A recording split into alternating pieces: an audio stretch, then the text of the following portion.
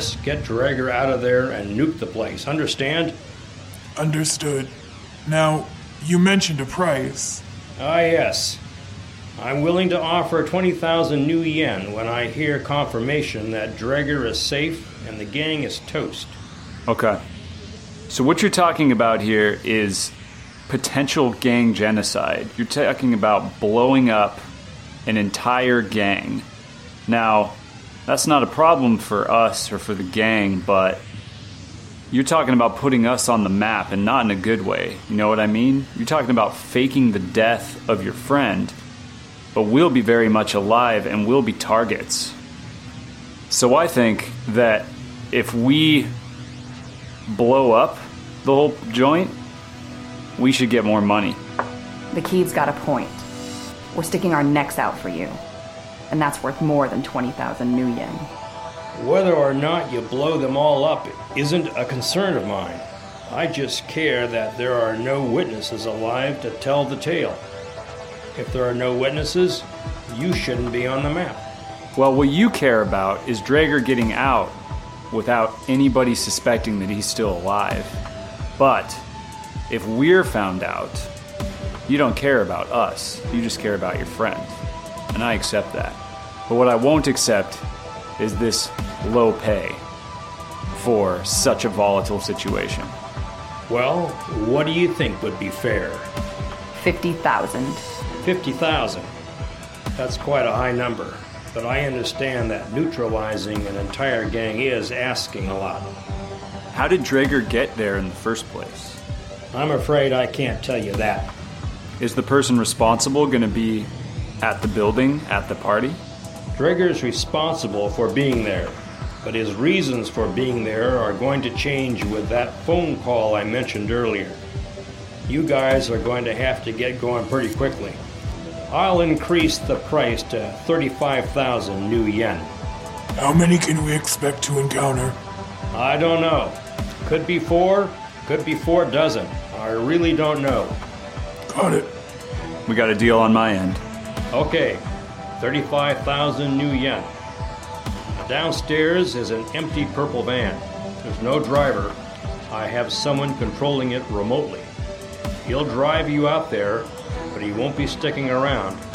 The return trip is up to you. Is there anything else you need to know? How close can he get us? The van will drop you off a kilometer away, safe from detection. I assume then you guys will sneak through the woods, get to the building, get Drager out, and blow up the place. If you can convince him, Drager can drive you back. If not, it's a long walk back to civilization. Not impossible, but it would be quite a hike. What kind of security are we talking? As far as I know, it's just a bunch of low-level gang scum who will be armed with pistols, clubs, blades. I don't have intel about any perimeter defenses. I have your numbers. I'll send you a packet with the location of the shack and Drager's comlink number. Call him when you get close and try to work something out. For now, you have to get going.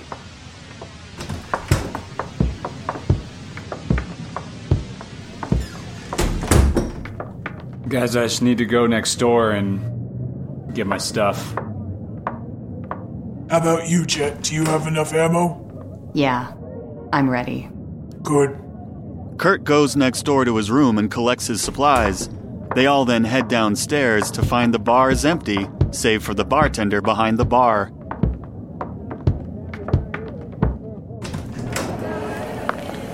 Outside the Black Jug, they see a purple van. The doors open automatically. Get in! I get in the back of the van. I wait for the other two to enter, knowing that I'm gonna have to utilize whatever space is left. Hez bows her head low, making herself as small as possible. When she puts her full weight on the van, it creaks and leans to one side. They didn't tell me anything about trolls. Don't get anything dirty back there. I hate cleaning this thing. The doors close and the van takes off, headed north out of San Francisco.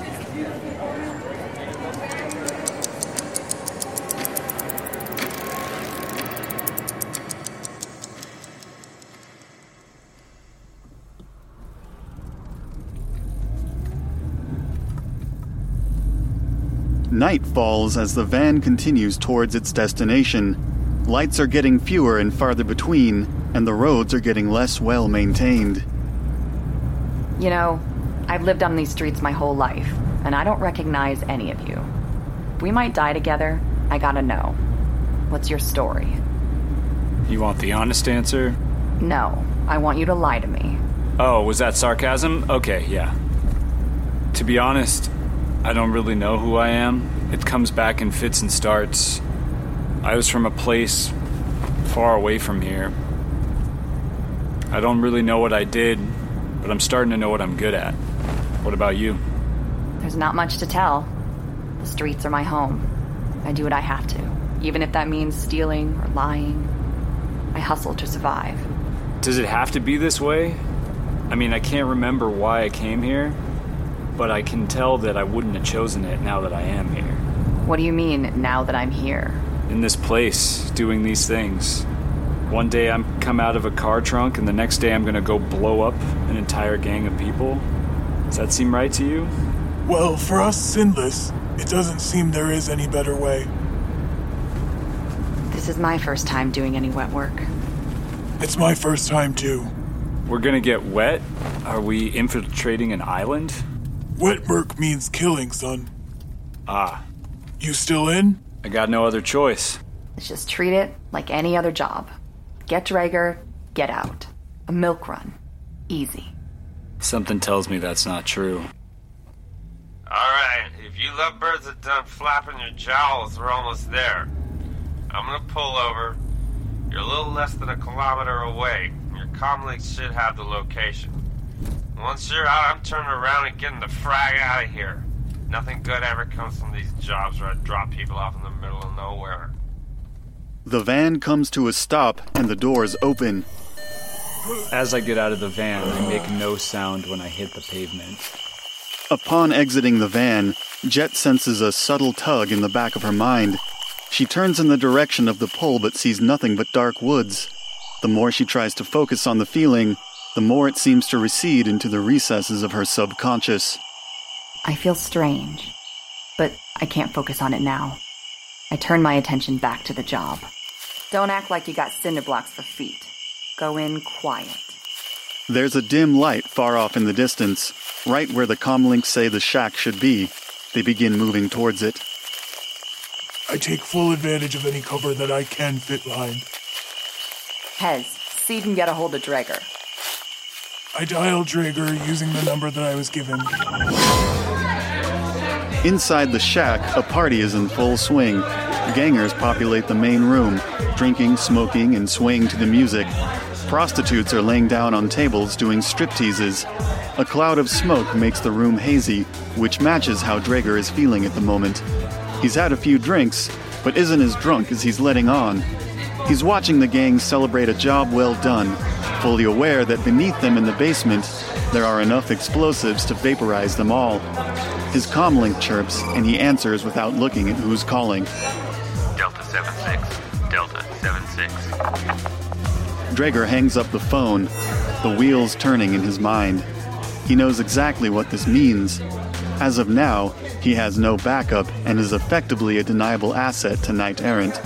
His undercover mission must have been compromised somehow, and he's completely on his own. This could be the worst news Drager has ever gotten in his whole career as an undercover Knight Errant operative. Well, I take a deep breath and start drinking a little more. A dwarf with a long yellow trench coat approaches Drager. Hey, Drager, the boss wants to see you. All right, fine. Heifer. All right, where? Yeah. All right, let's talk to him. Drager walks to the boss's room. Outside is a menacing-looking guard with twin katanas on his back who looks apart from the madness that surrounds them. He nods at Drager from behind his death mask and opens the door. Drager, close the door and come over here. I gotta have a little chat with you. Yeah, all right, fine.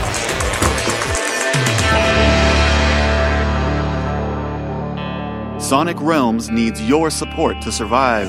And the easiest way you can help us is by leaving a review on iTunes. It's free, only takes a couple of minutes, you only have to do it once, and it helps us forever.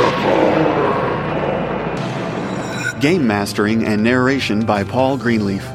Drager is played by Marcus Freeman. Gitangeline is played by Mackenzie Paulus. Kurt is played by Chris Tomaso.